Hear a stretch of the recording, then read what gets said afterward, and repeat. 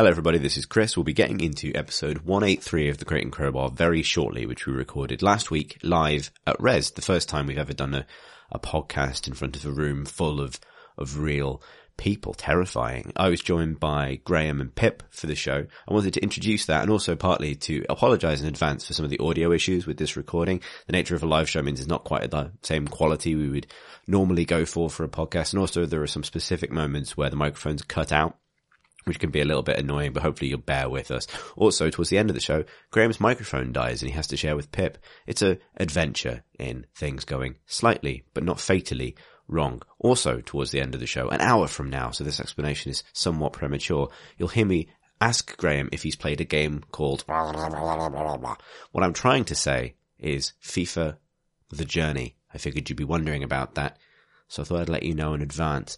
Anyway, before we get into the show, I just wanted to say that because of the audio recording difficulties and the fact that it's a shorter pod than usual, we won't be charging Patreon backers for this episode, but we are immensely grateful to all of our Patreon backers who allow us to do the show and the spin-offs every other week that we are doing this. So if you'd like to find out more about our Patreon, you can do so at patreon.com/Crate and Crowbar. That's the only plug I'll do. See you at the end of the episode for the sign-off, but for now, enjoy live Crate and Crowbar. Where you sing the theme tune? Yeah. No, it isn't. Go on, Isn't the then. part where you sing the theme tune? Oh no, because we've done that before and I did it all wrong. Did I include that in the... Yeah, you see. Hello and welcome to episode 183 of The Crate and Crowbar. My name is Chris Thurston, and tonight I am joined by Philippa Waugh Hello. and Graham Smith, Hello. both of rockpapershotgun.com if you're unaware. I'm unemployed. Ish. Thank you so much for coming. This is obviously tremendously strange for everyone, mostly me. And so, but thank you for joining us as we do the first ever podcast we've done live after more than 180 of doing these in the privacy of our own home. I've done a live podcast. Sure, but, okay. For someone else. So, what we're going to do is basically do the podcast that we would normally do. If you're not aware, that's a informal chat about PC games with this and water, if you're Graham. I could actually use this recap because I haven't done this in like a year and a half. Oh yeah. Also, welcome back, Graham. Hello. Remember me? Maybe. Returned from his tax haven to grace us on stage. So we're going to do the podcast what we would normally do. We're going to talk about what we've been playing, and then we're going to do questions from you rather than from the internet, which means we won't know what they are in advance. But That's awkward. I say that now because it would be a good idea to start thinking of questions you might ask if you haven't already. And also because I need to say this again, thank you so much for coming. I had no idea if we would be just doing what we normally did, but in a bigger, emptier room. And the fact that we are actually talking to real people is the reason I've rotated my chair slightly this way. I mean, you are actually here for the live podcast, right? Like, Yeah. you're not So just... actually, also as a public service announcement, the Warhammer announcement is taking place over there. We may well get an influx of people in about half an hour when they've finished announcing whatever it is they announce, and I wouldn't actually be surprised if that included Tom Senior. It won't, because he's not here, but nonetheless. So, to kick off, we'll skip news because we're on the clock. Pip, Hello. what have you been playing? Oh God. You know how this works. Yes. So I have been playing a bunch of things. Megaquarium. So excited. It's essentially a theme park management game, but with fish. And you build little tanks and you populate them with fish and you get to augment them with little decorative rocks and pirate chests and little like algae things and filters to keep the water clean, and you can watch your fish grow. And I stuck around and I made the developer do all of the cheats in the thing so that we could quickly basically level up this rainbow coloured grouper fish, because I just wanted to see it get bigger. And he was called Flash and he was my favourite. So yeah. What do you do in this game? You build an aquarium Right, okay. that's fun to visit.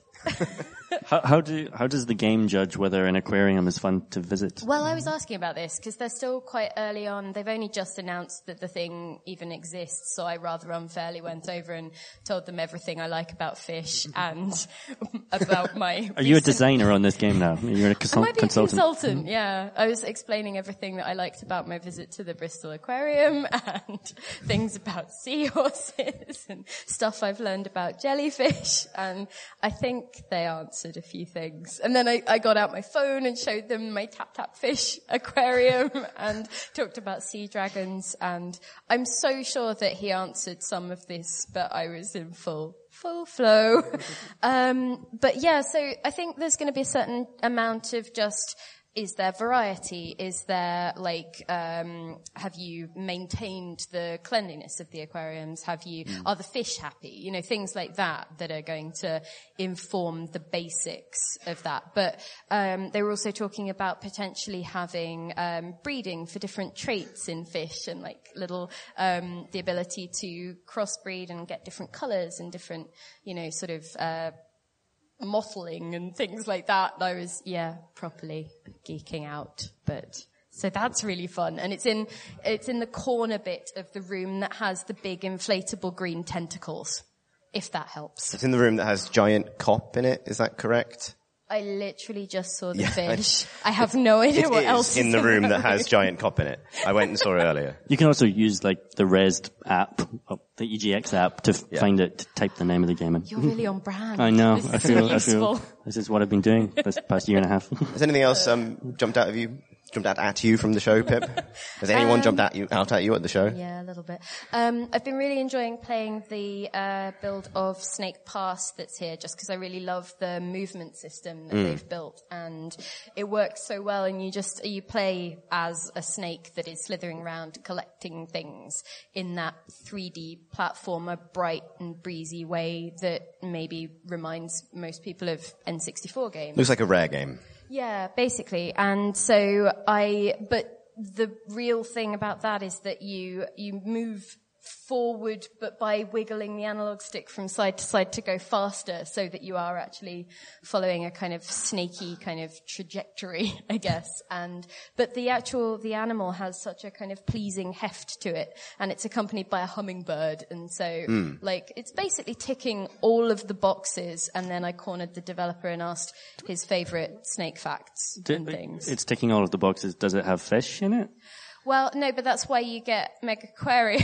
Oh, okay, so you together. just shuttle between the two things, really. I mean, what do you want from me? I want to be at the zoo. The whole thing's an accident. Just buy a snake and buy an aquarium and have them in your house.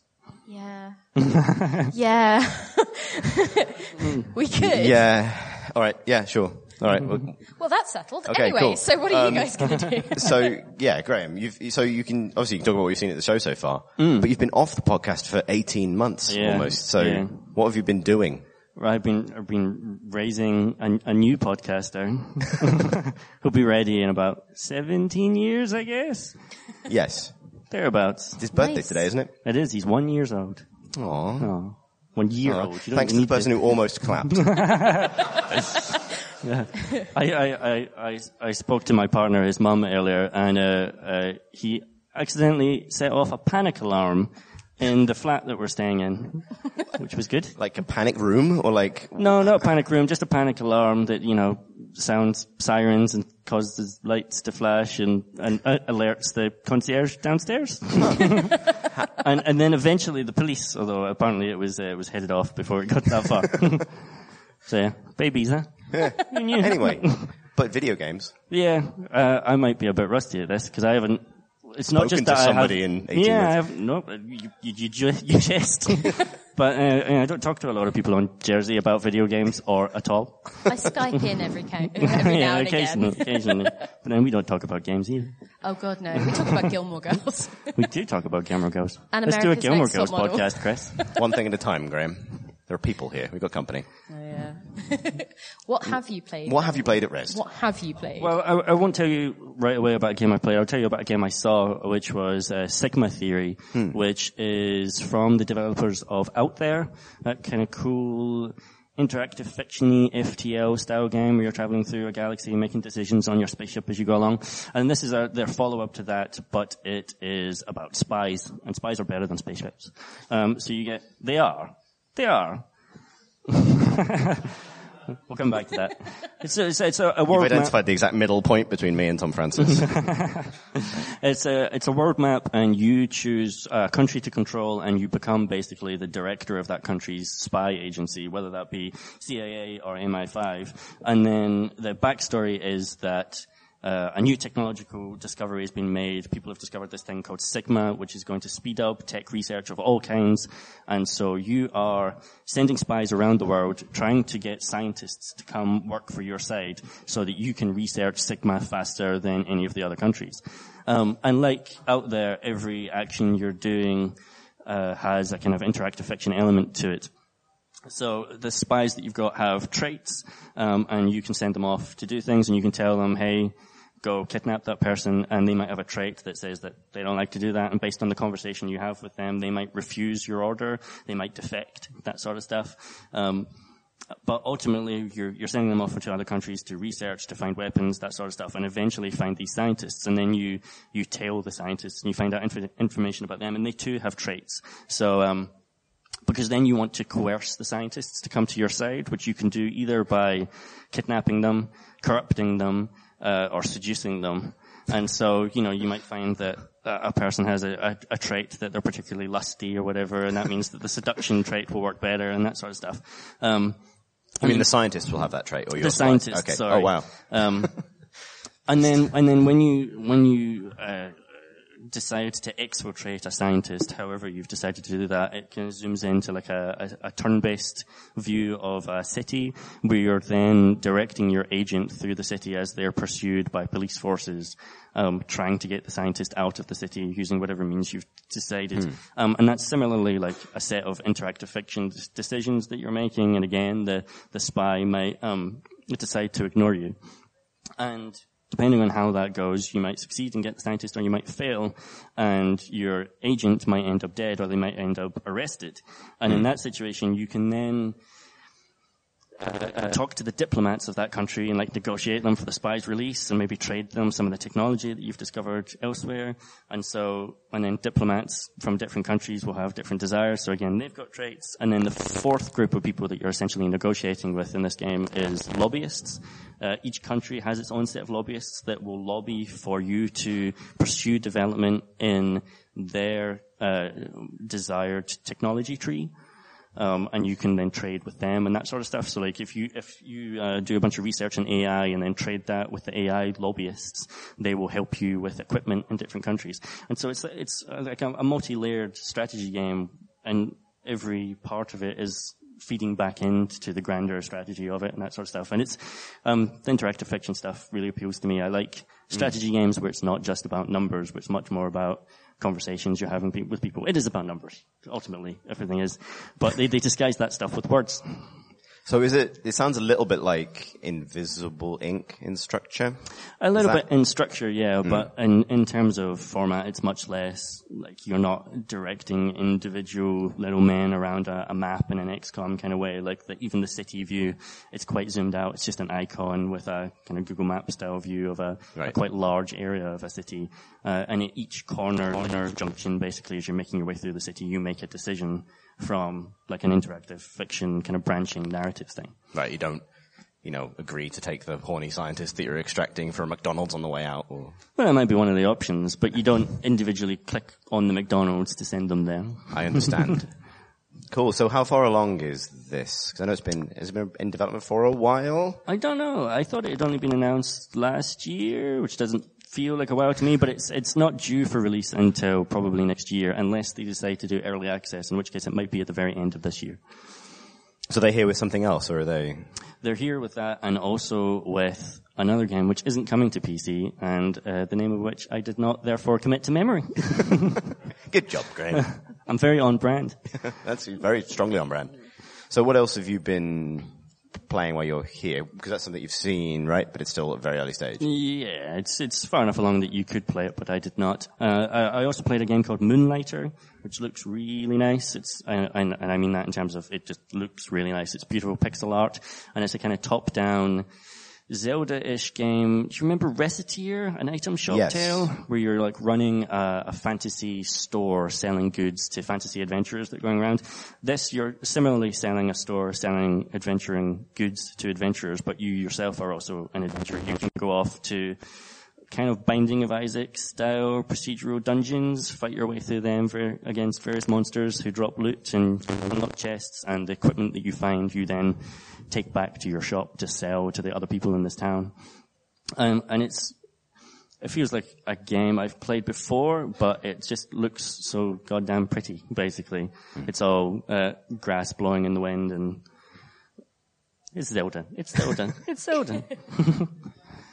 It's really interesting, like, seeing how well integrated into this show now all the indie stuff is, right? We were talking about this earlier, so it's not a totally fresh take, I'm afraid. But there's a sense that, like, walking around, this is my first Rest as well, but walking around here, you see indie stuff everywhere and smaller games alongside bigger games. And I don't know what that speaks to necessarily, but it's a really interesting shift to have observed in how these events feel compared to something like EGX was 5 years ago, something like that.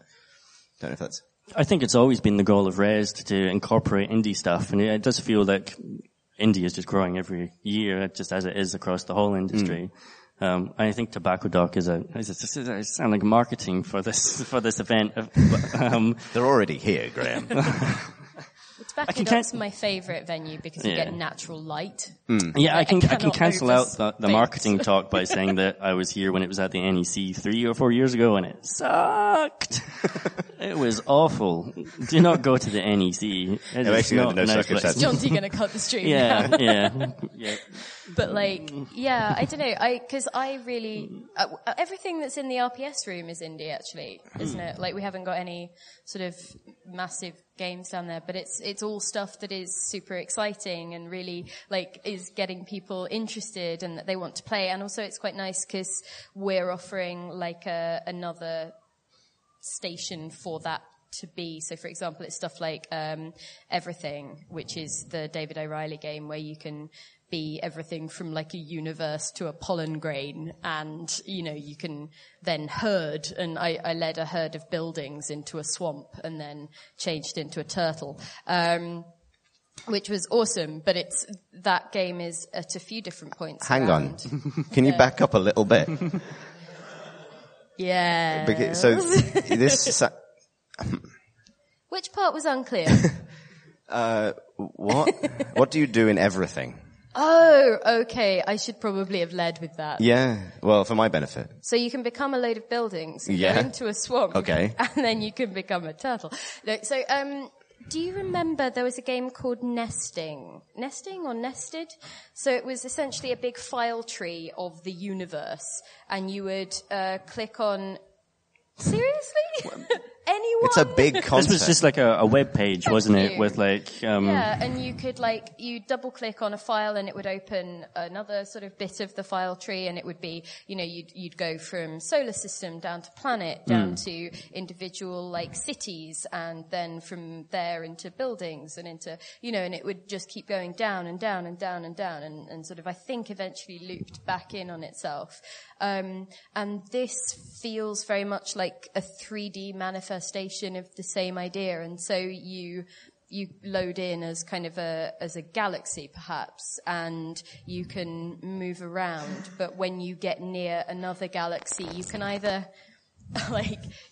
press a button that encourages it to kind of swarm with you and little hearts pop out and you're essentially friends and you can right. All right. No, it's okay. Keep going. Or you can keep going sort of up or down by one size. Right. And so you can go from that galaxy arrangement and it zooms in and you get to like a sun and you get to a set of planets, and then you can go in and you are a giant rock and you can roll along the landscape, and then you meet a hyena, and you become the hyena, and they have an amazing movement system where none of them move some of them move in a realistic fashion, but when it's like the quadrupeds, they just go like it's like so rolling everything a rolls. block along. Right. And it just sort of goes in a really jerky kind of adorably enthusiastic but not animated in any traditional sense way. And you can gather them all up and then just go like bowling across the world. And I ended up trooping across, like I say, into this swamp as a set of old desert buildings and a sort of stepped ziggurat thing. You haven't gathered all of those buildings around you like in Katamari Damacy. No, so you can just sort of group up with things near you of a similar size. Yeah, you can kind of swarm. I see. Isn't there also narration in this game? Isn't there also philosophers talking and messages from the buildings about how they're feeling? If you start chatting to them, yes, but you can just ignore that and be a turtle. I didn't really do much of the chatting because I was very keen to turtles. Graham, back up. So you can go to the entire universe. The lobster waggles so cutely. Sorry. You can go to the whole universe and ask a waggly lobster how it feels. Well, no, sometimes it will just offer to tell you and then you can listen to it. Okay, this is at the show, yes? It's not a dream. It's in the RPS room, obviously. Okay, sorry for in the left field and in the indie room and stuff, but there's indeed like all around us. Yeah. So, sorry for, interrupting. I was just genuinely thrown by the promise of the Magic game that does everything where all things are possible. I'll show you. Okay. Good. Excellent. You were saying about something. I don't know what I was saying about, but also there was vaccination, which, have you guys played that? No. Does anyone play that yet? Okay, cool. So it's downstairs in the left field collection, and it's very much the sort of thing that you might find in the alt control section of GDC, because so what you've got is on a computer screen, you've got a kind of scanner, rudimentary scanner that will move up and down across a body, and you can start to see where different coloured blobs might be causing an infection near limbs or, basically different body parts. And then the other player has a sort of wooden version of a body right in front of them with different points where they can put a little controller shaped like an injector. And so what you're doing is you're picking up different coloured fluids to match the infection, and then injecting them into the body at the right point with the person who's manning the scanner telling you how this works. Do you actually inject a thing? No, like, because is there actual then fluids? I would have freaked out. But what it is it's a series of holes in the thing, and you put the syringe. That is the syringe. But it has, instead of a needle, it's just got like a blunt screw which forms the thing that makes the connection with the point that's buried inside inside the board. And then it registers which colour that you've picked up through that, and then you apply it in the same way to the site on the body. So that's really cool. I think we should have more alt controllers. I think that's the one thing I would say I miss. More alt where? Here. Oh, everywhere. it shows everywhere. Yeah. It's interesting because there are definitely games like alt control at GDC where those games are amazing show games. Like they're fantastic for an environment like this because they're the kind of thing you're not going to see anywhere else. Yeah, it would be perfect. Yeah, and VR can be used in really interesting ways in that context as well. But And it's a perfectly valid thing to have this whole side of game development, which is about creating one-off games for shows, which is a sort of you think of everything of having to eventually be released in some kind of form that you could play at home, and all of this definitely can't, I guess, but... A lot of it, you have a thing that you could maybe feasibly play without the custom controller, but the custom controller is a thing that can go to different shows and showcase the game in a very specific or different way. Right. And sort of augment the experience that way. Some of them are entirely specific and can't be played another way, but, there are other ways of doing things. Like last year there was the coffin game, if any of you were here last year. I can't remember what it was called, but you got inside a coffin and someone was trying to find where you had been buried alive. by communicating with you from outside the... Did you have the confidence to play this game? Oh yeah, I was in the coffin. Oh, okay. Yeah. I did not. Although, right, so the problem that I found was they were like, oh yeah, and you'll probably feel quite claustrophobic. I was like, mate, I've got loads of room. It's brilliant. I could make a snow angel in here. So I was just quite chill. I was having a nice time. It was quite airy. Wait, what were you doing inside the coffin? Like, if the others were trying to find where you were buried, what was your role in there? Let me try and remember, because I mostly remember that it was quite cozy and quiet. Did you go to sleep?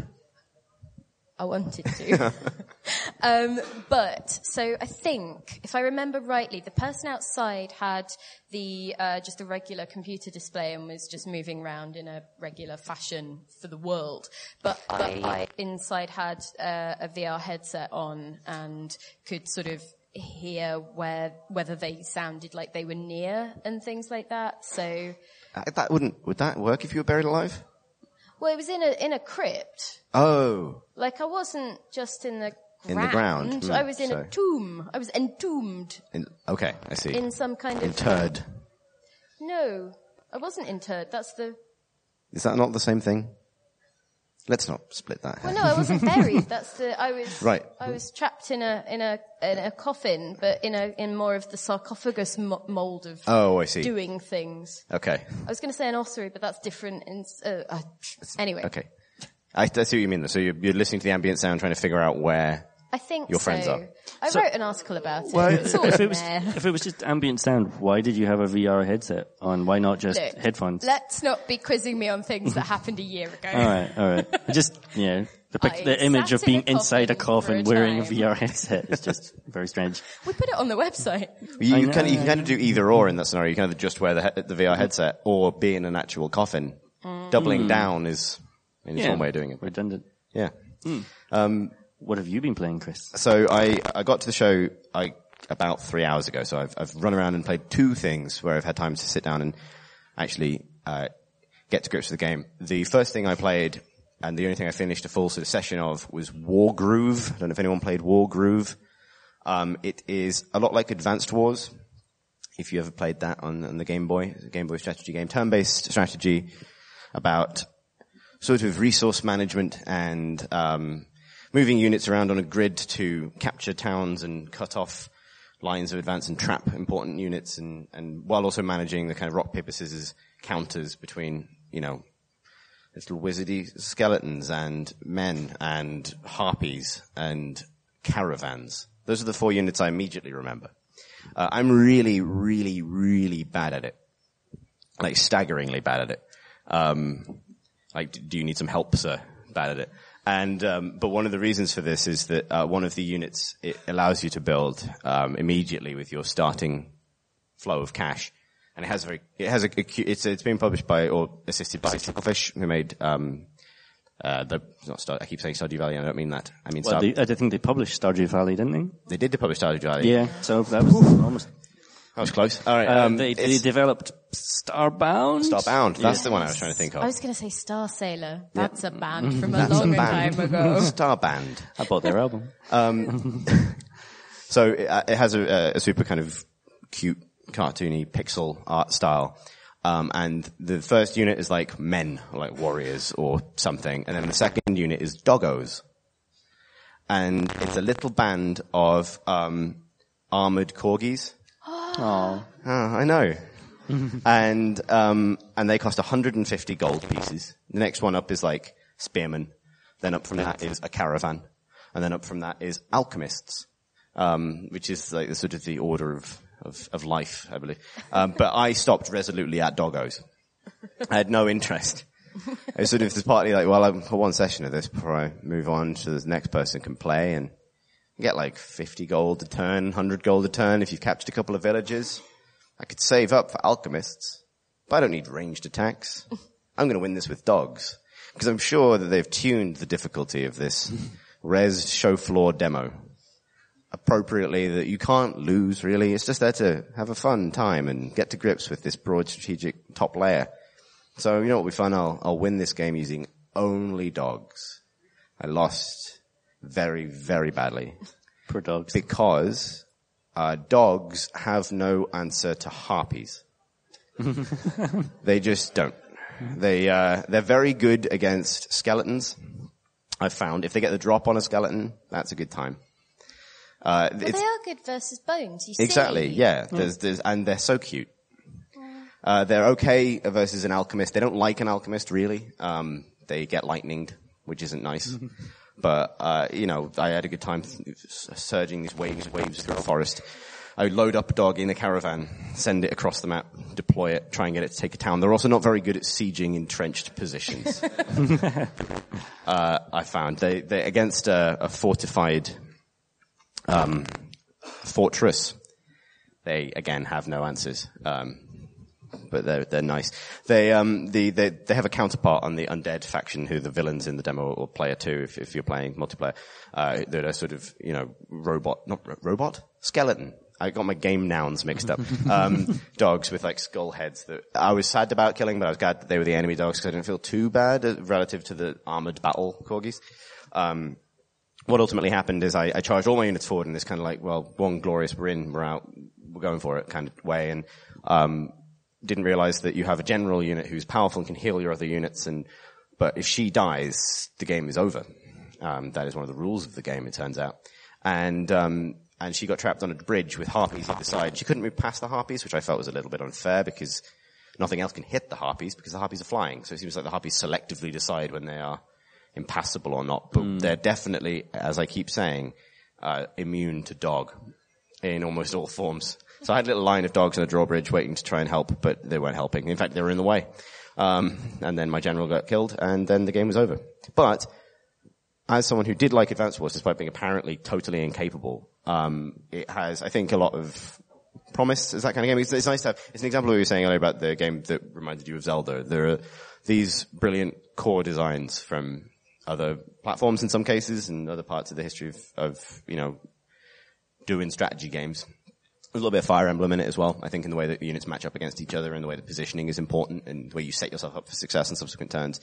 And yeah, it looks super sweet and it's kind of, that experience of managing this complex economic game of 3D rock, paper, scissors. I assume this is a thing that's on PC, right? Yes, yeah, I played it with a mouse. It's all designed to be controlled with a mouse as well, so it's not, there are no keyboards to remember. It's really nice and straightforward. And I did genuinely like it. I wouldn't take my inability to wrangle success out of the game. Well, actually, I would take the fact that you can't just build dogs until you win as a success for the game. At a strategic level, if not at a personal level. So that was good. Maybe you didn't wield the dogs correctly. Maybe there's still hope for dogs. I did literally just build the dog, click the furthest point away from the dog that was closest to the enemy, and then, sometimes you could set up like a multi-dog squadron convergence, which is not a phrase I've used before. And then, and that would have more, there seems to be a lot of waiting. Like, it's interesting, like the matchups, the damage is very analog. It's not like, you have taken 3 dogs out of a possible 4 dogs worth of damage. It's like there's a bar and you don't really know, you don't see the numbers of the combat really, you just know the matchup and you see like a percentage. I was confused, I think. But when you go into the attack, there are factors like being the aggressor, obviously that gives you a huge advantage, but that seems to depend on the matchup. So the dogs really like being on the attack. There's an adorable animation of them sort of, I was going to say thundering forward, but I don't think a corgi can thunder. Like, just sort of bimbling, like power bimbling, into battle, which I found very gratifying. It communicates a lot with simple animations as well. Like, if 2 things aren't particularly well matched, they sort of stop as the 2 units meet, and then there's a kind of nice it's more obvious that the combat's going to be close. So, in that way, despite knowing nothing and remaining in many ways clueless, I actually was taught a lot of the matchups just by the game itself, rather than needing to read a bunch of tooltips to know that spearmen beat caravans or dogs, alchemists beat dogs, which is that's a toss up. That's just down to the initiative and the will to survive. The other game that I played, and I admit I only played for 15, 20 minutes, and for the type of game it is, that's insufficient, was Signal from Tolva, which is Jim's game. Yeah. Speaking of being on brand. Yeah, yeah. So, I'm going to talk about the game made by the man who works for the website that you work for. He founded the website co-founded you work for. I liked it. He'll be relieved to hear. So Signal from Tolva is by Big Robot, the people who made Sir, You Are Being Hunted, and it is in the same vein in that I think it was Marsh on a recent episode described Jim's love for Stalker as being spoogy for factions, I believe was the word that which to unpack that means that I know Jim has an enthusiasm for open world shooters that have a lot of dynamic AI where nothing is there by accident, not a constructed experience with a scripted series of encounters, but a world you are dropped into in the manner of Stalker where you kind of pick your own path with a mixture of combat and resource gathering and also the manipulation of AI factions in order to achieve your particular aim. And so based on that first couple of minutes with Tolva, which basically was enough for me to kind of get into it, do a little bit of running around, upgrade myself a few times and get in a couple of fights and sort of see what the units of the game are, like the ways you might divide up your time in it. The things I liked about it, one, are that it is a shooter, that it is a return to being a shooter. Stalker, as much as it was a prototypical survival game in some ways, like, the subsequent survival genre maybe owes some things to Stalker. It was also a shooter. You also had quite a lot of power, and you could express that power just by being good at shooting. And I like that, and I didn't realize how much I'd missed that from, I think I missed that in Sir, You Are Being Hunted, actually. Like, it's much more of a stealth game. Yeah, it's more of a stealth game, but I think in a survival context that often means it's a game about inventory management and running. To an extent. Like, obviously, you, at higher difficulty levels, and depending on, in that case, randomly generated maps, you might play it, have entirely the perfect experience where every encounter is atmospheric and dramatic, whereas combat is just a reliably fun thing in a video game, and everyone understands that. And so, having these sort of chunky sci-fi weapons that fire quite slow projectiles, which I'm a fan of generally, because I like leading targets and things like that. I was quickly having a good time kind of managing like this shield you have to deploy and firing a railgun at a little bibbly robot that, I will do that in any context. That was fun. And then so that I think has promise for just sort of maintaining that engagement in the otherwise kind of like unguided experience of doing it yourself. The other thing I liked about it was that the setup, which has you, and I imagine we talked about this in the pod before, but that has you beam into the brain of a robot that you control until it dies, then you beam into a different robot, but you're there to kind of manipulate all of the robots that are just doing their own thing on this planet to achieve your own ends. And I think that's a kind of a perfect way to position the player in a game like that, because it explicitly means that your job is to be not a dick, but kind of a dick to all of the different robot factions. Whereas any game that has a more substantially like, human-centric fiction where Stalker is a good example where you have like, this faction are trying and this faction is assholes. And that is how it breaks down. Then it's hard, you might feel pressured by plot concerns or other things to weigh your allegiance in a particular way. Whereas in this, it's more like, no, you are the asshole. And you've come down from space to get your own way. And that'll mean siding with who you need to side with and doing what you need to do. So that was only 20 minutes, but it was good. Would you have called it Signal from Space, Arsenal? I would have called it Singles from Tolva, which is how I misspelled it once. It was a very different game. A lot more like that game you described earlier. I'll put it that way. Never mind. Let's do questions from there. Yes. Weird. We have a spare microphone, but I don't know if it's on. Hello. It's not. Is it? Sounds. Yes. Hey. That was the first question. So, the best way to do this is probably going to be, also for your information, guys who are here in the room right now, we actually have basically until they kick us out. So, which will be 6. So it's not loads of time, but it means we don't have to rush through questions over 20 minutes and then there's drinks after. So, hey. Do you want to, shall we put that on the first row of benches? Yeah. Oh, Alec. Alec Meir, everybody. Could you, Our lovely assistant, Alec Meir. My first question is how you justify working on your creator-owned project during RPS Working Out. Is this RPS Working Out? Well, he's freelance. Early. Anyway. Blame me, Alec is the one thing. Leaving aside whether espionage is better or worse than spaceships, why do you think it is so rare as a theme in games? Because other than the very, very few games, like the only ones I can think of is Alpha Protocol and the Sid Meier's Covert Action, and like obviously sort of some tacked on mechanics in Civ games.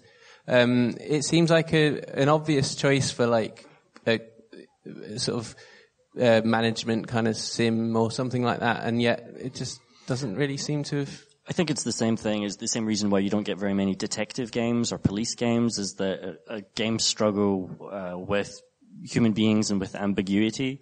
You know, when you've got a gun is a binary thing. You shoot a guy, he's dead or he's not. But if you're interrogating someone, if you're doing the kind of things that a spy does, which is trying to find pieces of information, then that's, I think, a much harder thing to do. I think you're right that it lends itself well to management games. Like, I think you could make a great Crusader Kings style game, which was about spies rather than medieval royalty, which is kind of what Sigma Theory is, but there's never been that many of those games. And I think it has to be quite robust as a simulation when you're dealing with so much information, so many people, in order to make it actually interesting. Because otherwise the alternative is that you've got to go down a linear route and you end up with something like L.A. Noire, which, you know, could just as easily have been spies rather than policemen. But yeah. I think as well games struggle with reveals in that way, because a lot of the satisfaction of things like, just to take a long-running drama example, Spooks, there was a lot of sort of twists and turns by finding out that people were double agents or that something had been happening behind the scenes that was only revealed to the viewer maybe in retrospect. And so there's a lot of sort of not really having a good way to figure out how to do that to a player character, unless maybe, I mean, you can do it a little bit in multiplayer stuff if you assign roles beforehand and, you know, people don't necessarily know who's working against you. You see it in board games with things like Battlestar Galactica. But I do think that if it's just you and you know that you're a double agent, the satisfaction of the halfway through is that gets punctured far too easily. There are so many things involved in spy fiction that are enormously, as Graham says, human and analog. Like, it's all about intent and kind of people's sort of conflicted allegiances to themselves or to a nation, the politics of it. And that's why I think it's so complicated that when games do go there, they tend to go there. Like, most of the recent spy games I can think of have a cyberpunk. Either, like, I can think of games that go for either the cyberpunk direction, like Invisible Inc., which is sort of about spies. Kinda. And murder spies. Or they go in the sort of 60s spy fiction, kind of explicit, sort of quite abstract kind of James Bondy sort of fashion. I don't know if you would include the Clancy games in this at all. Like, it feels like there's something, like, Splinter Cell is a stealth game. It's not a spy game. I think you're it's kind technically of a spy, but it doesn't feel like a spy game, does it? It's like James Bond makes a good model for a game spy because he punches people and shoots people. And drives a car. Yeah. Yeah. And yeah, basically. But like, and you know, I think Alpha Protocol got quite close to this. I think if Alpha Protocol wasn't so wonky in so many ways, it would almost be a kind of proof that you can do a bit of spy fiction, because it does have double crosses. It does have mid-game reveals. It suffers for the fact that, you know, as a piece of spy fiction, the main guy can't have anything be revealed about him. He just has to remain Mike throughout the entire game. And Sorry, which game are we talking about Alpha now? Protocol. Okay, because I thought that you were still on James Bond and were calling him Mike. Remains Mike. Okay. You know the famous line, Mike. No, that's fine. Mike. I thought I'd double check that I hadn't missed some crucial reveal about the new Bond or something. No, I suppose that's true that James Bond never reveals his double agent stuff. 007. Oh yeah. I don't know what I'm talking about. Shall we do the next question? Yeah. Where's that going to come from? That was vaguely an answer. Put your hands up / grab the microphone / there's no system. Put your hands up. It's probably the best system. Yes. Okay, well, staying vaguely on the topic of 60s and spy stuff, I have a really big soft spot for Evil Genius, that game that came out in like 2004 or 5, which was the reverse, where you were managing the lair of an evil genius and trying to take over the world with a doomsday device. Now, that's been kind of on ice for over a decade now, but if somebody were to make a remake or a sequel or something, which studio would you like to see doing that sort of really charming management game in a Dungeon Keeper-esque style? We've got Machiavellian downstairs in the RPS room, which is where you play as somebody who is managing essentially like a house, a mansion, and trying to make it spooky and awful and, trying to, I guess, use horror tropes to your advantage to progress through the game. It's been a while since I played a build of it. So we put it in there because it sounded really interesting. I don't think that necessarily answers the question quite, but I think it's kind of a thing that is existing From a studio, around the edges. I think Clay could do a really good job of that. I mean, they haven't made a bad game really, which helps, but they're the people who made Invisible Ink, and that's, I think, an easy I can imagine them making that was them taking on a sort of XCOM formula. They've done stealth as well, but I think they've got the kind of the art style and the design sensibility that they could make a really good go of. They're making it a management game at the moment. They're doing Oxygen Not Included. Oh yeah, exactly. Which is currently out in alpha, which is like, you're building, a base for yourself in an asteroid, trying to manage the different gases that are floating around to make sure that you don't suffocate in a kind of Dwarf Fortressy sort of way. But I was going to say Introversion. Introversion is what I have about it, because obviously they've got management game pedigree in Prison Architect. But I think the reason that Evil Genius and stuff like Dungeon Keeper work particularly well was its sense of humor. I think Introversion, though they haven't done it in every game, are good at evoking that sort of 90s British sense of humor where it's funny when people die. Yeah. The spirit of like Lionhead and Bullfrog before that. Bullfrog and I can see that. Cool. Should we take the next question? Gentleman at the front here. I think you got the mic. Can I just say that I want Peter Molyneux to do a new... Hi. You talked about everything earlier, which has been penned as this sort of consciousness simulator, I think, as a tagline underneath it. It's got this wonderful trailer with Alan Watts, this 60s philosopher, and it reminds me of some of those, maybe some of the old PlayStation games like Journey and stuff like that, where they're really trying to evoke this sort of like big philosophical message. But I feel like sometimes those games are kind of almost preaching to the converted in a way, and they don't get maybe quite the audience that they want to. And maybe, my question is basically, do you think that there are some games you guys have played, usually on PC of course, that you feel like that are more accessible, that kind of maybe try and evoke that kind of philosophical, like a deeper philosophical message? That did they get that through, that across? Something that I would say about everything is that it has released already, I think, on PS4, and I think that will probably do a lot to put it in front of people who maybe wouldn't necessarily seek it out if it was just maybe living on itch or something on PC.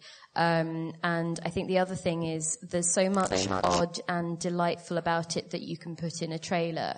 So I think that things like that will help that particular game, and you wouldn't necessarily have to engage with the text side of things. You could just sort of tit around as a baby turtle, for e.g. But yeah, I'm trying to think of other games that maybe sort of do that on I think for me, it's the sort of thing where it can sneak up on somebody in a variety of different ways. So it might just be that you've played a particular game, or maybe even a management sim or something completely off what you would maybe consider as a philosophy game. But it might just be that it hits you at a particular point in your day or your life or your way of thinking about things, and you are encouraged to maybe have a revelation of sorts, or a moment where you are actually just a bit more aware of just a particular way of being. And I know that sounds really flim-flammy, but I think that these things can sort of sneak up on you. It can just be when you're doing the washing up, or, There's an interesting kind of phenomenon so lots of games got big audiences. The good games, the games like Braid, back in the first generation of Xbox Live Arcade, which, to go off piece a little bit, back when sort of the idea of downloading an indie game onto your console was new, and that was a new way of getting games for people. there was a way those games I think picked up a big audience. I mean, Braid is a good game, but it's also was in the right place at the right time to get a certain head of steam with people. Just because it's something you can play, it doesn't cost as much as the games. The whole lower price point of those games on console was a novelty to some degree, and it's not about necessarily about whether or not you think Braid itself is philosophically deep or not, although it does have ideas that it wants to express.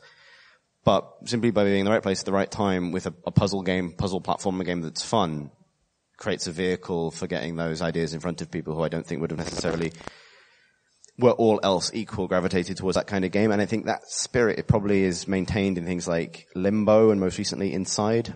Like Inside is ultimately a game about, I don't want to spoil it, but it's a game about bodies and what it, and it has no words in it, but it's about your self and your consciousness and, the unpleasant experience of having that played with. And, I think it will reach people because it looks striking. And I think even though it says PC Game Podcast up there, I think it's significant when these games have a presence on those console download services because I think that just brings them to more people who are, particularly given the nature of the question is how do you get a message, like a headier message from a game to an audience that will not actively seek out games with messages like that.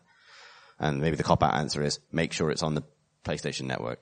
But I think there is something to, making some sort of grabby-looking, accessible game and then putting it in the right marketplace so that you don't have to go find it necessarily. But that's, yeah. I don't have a good answer to the question because I can't think of a game. But I would say that Braid thing has also led to some tripe as well. There are a lot of games which are heavy with metaphor and lead with metaphor in the trailers about how they're about an exploration of grief, and then you actually play it and it's a metaphor for jumping between Metroid, platforms and yeah.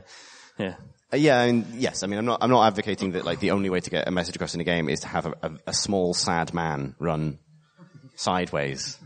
Like, there's more to Braid than that. But, there are, and I think maybe people imitated the wrong parts of the process of that game, and to some extent maybe Braid was a good platformer game that got away with its philosophical stuff because that stuff was a novelty at the time when it was released. It's maybe Passage more than Braid because it's explicitly trying to use game mechanics as a metaphor, which I find great. Right. And Passage was literally a man walking to the right. Right. I mean, the other side of this is things like, BioShock, right? Like it's thinking about it, like a lot of this stuff, so many things have been written about that game and so many things, arguably too many, maybe. Who knows? But like, you go back, how many years is that now? 2007? Shit. So 10 years. Fuck. You go back 10 years to, the first BioShock, and that, for the people who cared about that kind of thing, that was a resurrection of System Shock and whatever, you get people in for that. For a lot of people, it was just an interesting looking shooter, which was different to a lot of the things coming out at the time, and buried in it is a message, is a set of ideas. And I think, again, that has become a little bit trite. BioShock, subsequently, other games did a man reads, a philosophy book to you while you shoot a crazy mask murderer. The genre has ballooned since the original BioShock. But nonetheless, that was a way of surprising people with that kind of idea, I guess, and more people paid attention to it as a consequence. Bolt it to a shooter is what I'm saying. Shall we answer another question?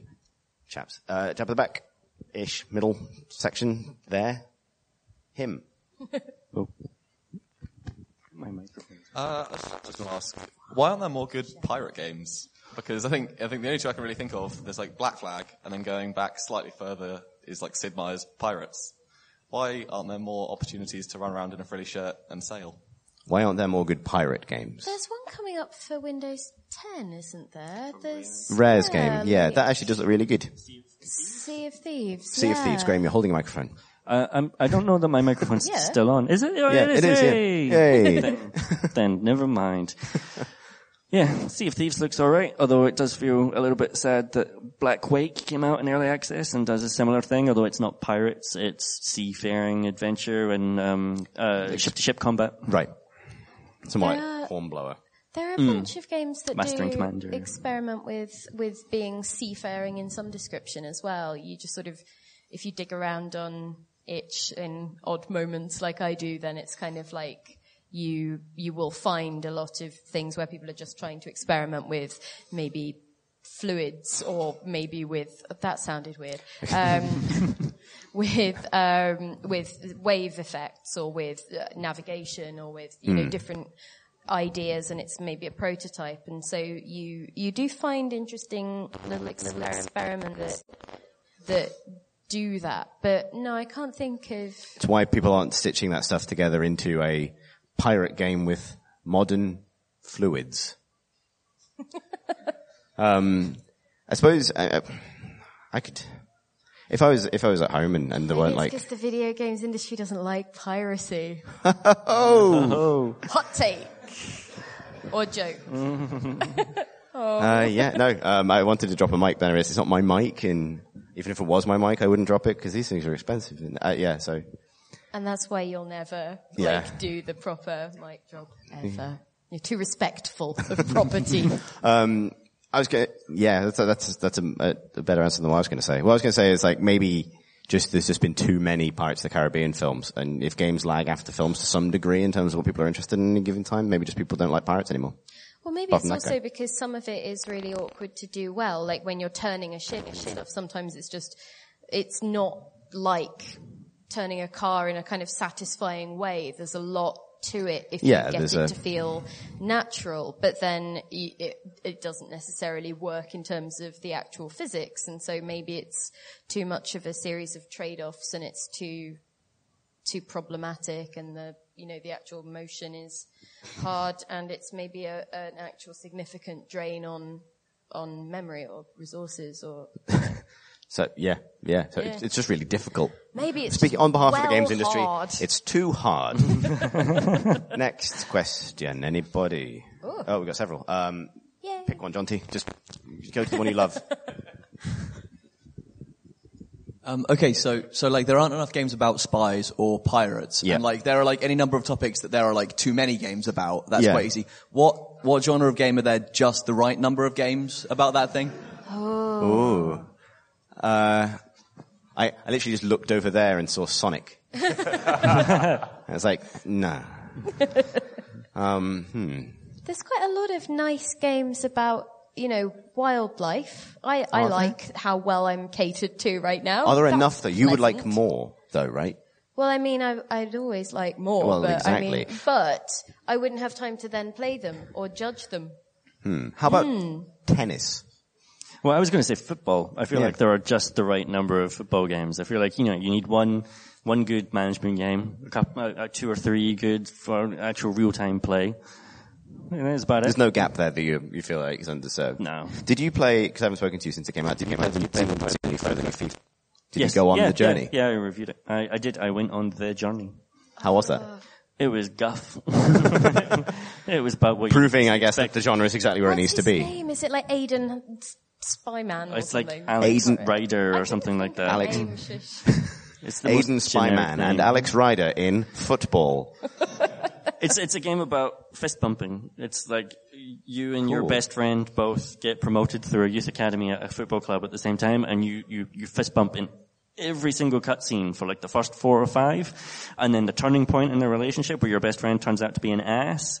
You go to fist bump him, and he just walks away, and like, that's like the dramatic turn for the entire plot. You are making this sound amazing. Would watch. I've never cared about a football game until now, apparently. It's bizarre because you can play it controlling just that individual player. Graham's mic, anyone? No? It's off. You can control it. Whoa, God. I'm suddenly loud. You can control it, just playing as that individual player, just as Alex Ryder, or I think that's his name, rather than controlling the entire team that he's on. And then you can just be terrible. Like, it's really hard to play FIFA as just an individual player on the pitch, especially if you don't be a striker. I chose to be a midfielder. And so in every single match, my ratings were like 5 out of 10, that sort of stuff. But the plot just continues the same as it would do anyway. Like, the plot beats aren't reflective of your actual performance. And so you still just like ascend, even though you're the worst thing on the pitch and the worst thing about the team. There's little bits of like, they'll drop you to the bench and that sort of stuff, but still for like big plot important games, suddenly you're back on the team again, and it, for no particular reason. So I got to go to the FA Cup final. However, would you say that there is space in the market for, e.g., a Footballer's Wives style game where you need to navigate the pitfalls of success and the off the field things? There is that game. It's called New Star Soccer. It's a little bit less like that, I think, since it made the switch to mobile, but it originally started on PC, and you control an individual footballer, who again starts at like a kind of non-league club and then makes your way through the career, but then it also includes stuff like paparazzi chasing you down, how you spend your money, you can get involved in, or you used to be able to get involved in stuff like drugs and alcohol and scandal and all that sort of stuff, like controlling your off-pitch antics. And I think there's definitely space for that. Yep.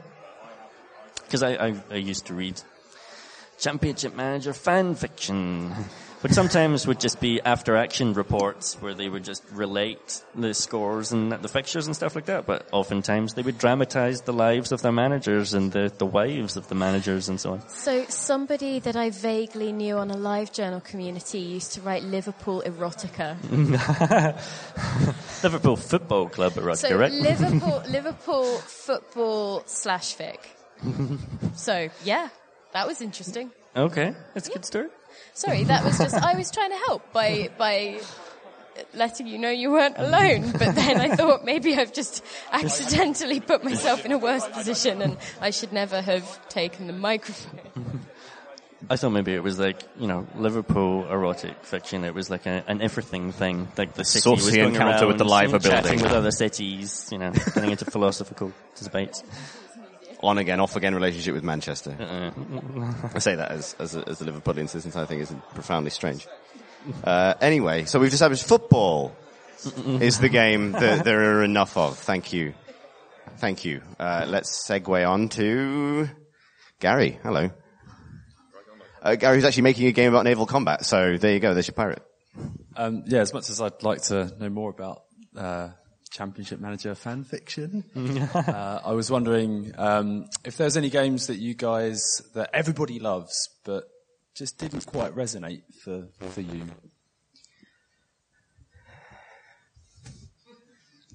I don't want to go first. Pretty much all of the classics, because I was too late for most of them, because I was more console when I was growing up. I didn't have a PC that was capable of most of these things, or that my brother would stop playing on for long enough to actually try most things. So I was more of a console kid, and so I have tried to go back and play classics just for the sake of having the comparison point, even if I don't have the context, and it's just not possible to get the same out of them, I don't think. And so there are just huge patches of, when people who I'm colleagues with will go misty-eyed over things, and I'm just like, really? Because I was playing Conquer or something at the time. But yeah, so there's a lot of that. And then I'm trying to think what other, I don't know. I don't really like Skyrim. I like Oblivion more than I like Skyrim. Well, I used to think that... But you have a map of Skyrim on your wall. I like maps. Sorry, yes, I like maps. Didn't you spend ages modding Skyrim, though? Wasn't it just that's why you don't like it, because you couldn't get it to look perfect? Right. So, I like Oblivion, and I was kind of hoping that Skyrim would be more of the same, and then they were like, no, we have grand ideas, and I was like, but I just want to build my herbarium. Like, what is this? Chasing Nirnroot around. But anyway, and so I kind of didn't really enjoy it when I sat down to play it, but then I got super excited to maybe mod it and sort of experience that side of things. But then I got really obsessed with fixing everything with modding so that it was the perfect experience. And obviously that only really works if everything that you want to do coincides with something that a modder wants to do. And so I have the most beautiful glaciers in the history of everything. And then the trees didn't move right in the wind, so I stopped playing. Just never went back. Just can't deal with it anymore. Don't like it. Graham, what do you inexplicably dislike? Well, I don't think it is inexplicable, but I used to think that, like, I could come to, like, if other people liked a game, like if it was obviously good on some level, that if I just persevered with it, then eventually I would crack through, I would get over the hump, I would learn how to play it, I would learn how to like it. But now that I'm a bit more time-starved, I've decided that it's the game's fault when that doesn't happen. And so I'm going to pick a fight with Chris, but I've tried to play Mass Effect 1 like 3 times, and every time I get about 3 hours into it, and I just give up. And I used to think, I'm sure if I persevere, I'll eventually get into it. But really, I think if I play 3 hours of a thing, and I'm just a bit bored, and I don't enjoy the combat that much, and none of the characters have leapt out to me yet, I don't care that they will do later. I think the game is to blame. That's a perfectly reasonable viewpoint. I respect you for holding it. I do, genuinely. That's a perfectly reasonable response to the first Mass Effect game. What? It's alright. It's alright. Spies are better. What? Spies are better. Spies are... Now you've done it. So what do you have? So this is tricky because, like, I'm sort of similar in that I was trying to think, like, it's more of an emotional thing than I think a kind of... I couldn't think of a game where it's like, everyone rates this, but I see some flaw with it. Partly because that tends to be like, I don't enjoy having that feeling if it comes across. Like, I always feel like I might be wrong, and I'd rather learn why people do get something out of it. The thing that sticks in so many people's memories is like a phenomenal game that defined lots of people's gaming that I could never get into was Age of Empires 2. I think maybe it's the game that I most firmly bounced off, and it's because it's a little bit like how as a child I was really into Sonic and not Mario. It's because I got terrible taste and preferred Command and Conquer in every possible iteration because... But Command and Conquer was better, so it's the opposite of Sonic and Mario. Really? Yeah. I always thought the Age of Empires 2 was like the thinking... I assume this because I assume the thing that I like is dumb. I liked Command and Conquer because it had, like, a shouty Tim Curry and, you know, stupid cutscenes and dogs. It had dogs in it. There were no good reasons for me to like it, whereas Age of Empires felt like a game that someone who knew what they were talking about might like. Don't be lured by the historical setting. Right. I think that's what you're doing is wrong there. Command and Conquer, I think, was I like that video where a man says "Wololo" over and over again. That's good. That is a good video. I also never played Age of Empires 2 because I played Command and Conquer. Oh, so you're winging it as well. Yeah. I suppose the one recently as well is The Witcher. I've mentioned this a few times, but like The Witcher, I have no strong feelings about it because I haven't played the second one or the third one, even though it's the type of thing that obviously I should have played given all the other things I like. But it has become that TV series that everyone tells you about that you will never watch under any circumstances for no reason. I can't. You know what I mean? It's like The Wire. Yeah. Mad Men for me, right? I've seen most of the first season of Mad Men. I've played most of the first Witcher game. I'll die before finishing either of those things. Soon or in the future. Who knows? I don't. But I'll never play The Witcher, apparently. Anyway. Next question. Yes, we have time for one more, John T. So you're the keeper of the question phone. No, I couldn't possibly take this one. Okay, hang on. So hands up if you'd like to ask a question. It's two of you. Did you ask? No, okay. Let's find out. Is there any way we can combine your two questions? Yes. Sorry, I'm going to cop out here, John T. Two questions. One. We'll try. What was your question, sir? Okay, so as an archaeologist, cool. I feel like there's, like if there's games about trains and there's games about almost everything under the sun, but there's no games about archaeologists, and I don't count Lara Croft, so that's looting. Okay. So, are there Indiana Jones looting? So basically, are there any games or any professions which you really wish there was a game of, but which there aren't, or which there aren't any good ones of? Okay, interesting. All right, so we've got point A. So can we get the mic to the chap at the back? Point A is respectful archaeology. Point B is jobs. Okay, and now part two. My question was just 4-player co-op story games. Is this something that has now moved across entirely to the console market and PC games just aren't doing it anymore? Right. I think we're in the middle of a big development surge and there'll be a few in a while, or is it always a low yield thing for you? I think it's, so co-op story games. Jonty, we can do this in 6 minutes. It's Yes. fine. All right. Co-op story games. So co-op story games, I played Monster Prom when I was out at GDC, and I think it doesn't quite work the more people that you have involved, but it is still trying to do like an episodic passing the controller thing, and it is on PC, or it's going to be on PC. So it is very much like passing it around, making decisions, telling your own story through visiting locations at a school with like a little monstery kind of theme, like there's ghosts and schools is a job. Frankensteins and things like that. And in terms of the archaeology thing, there is Mew archaeologist, is that what it, I can't Mew remember. cartographer. Yeah, Mew cartographer feels like it maybe treads in that basic direction. And then there's a few things on like Itch.io, which is interesting. But in terms of professions, I mean, I kind of trained to be a librarian for a while, and that is a thing that is not really served in any respectful way in most branches of media, to be honest. So it's like, you know, you can have sexy librarians, and you can have Giles from Buffy, and you can have Jenny from Buffy. She was an information witch, wasn't she? But yeah, so librarian would be an interesting one, apart from just, you know, mostly it's just now using Google Foo and telling people where to look for journal articles and things. But yeah.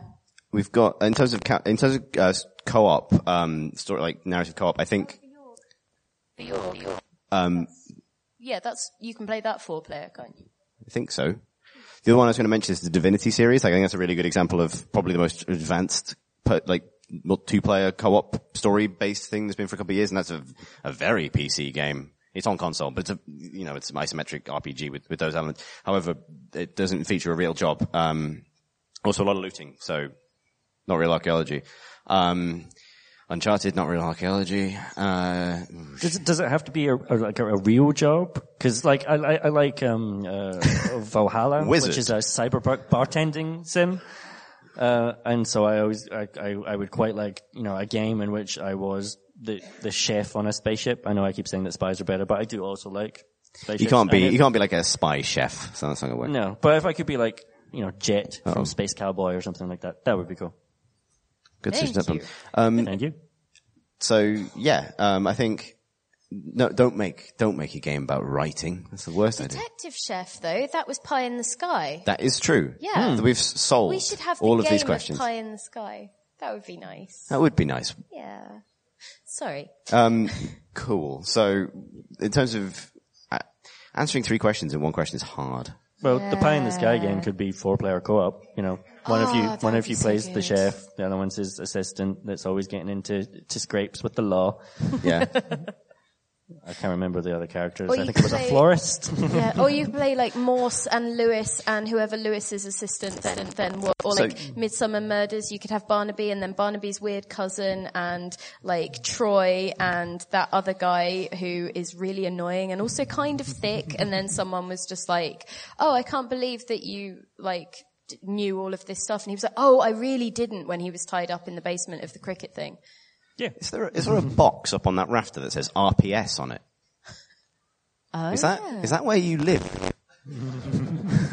Just drop owl pellets down on people from above. But this, I mean, just maybe to, it just occurred to me when you mentioned florist, please no one else read anything into this link. It occurred to me that, I believe on Steam Greenlight this week was Weed Shop 2. Is that about drugs? Yes. Oh, I thought maybe it was about like dandelions or something. Okay. No. Is that a good note to maybe Yes. stop and go to the pub? Yes. We'll do, I'll record a separate outro because we are going to get kicked out of here. We don't do this song at the end. Can't stop it. I've forgotten how the song goes. Everybody who's in this room and everyone who's listened, thank you so much for coming out and listening to this podcast. I hope you had fun. Thank you for asking questions. We are going to the... Kick-Ons is the Captain Kidd for the What? RPS. The Captain Kidd, RPS the mixer. pirate-themed mixer. For this pirate-themed podcast. So yeah, thank you so much. And, I think we would be remiss if we didn't end by saying... Oh, thanks for listening, everybody. And all together. Thanks for listening indeed, past me.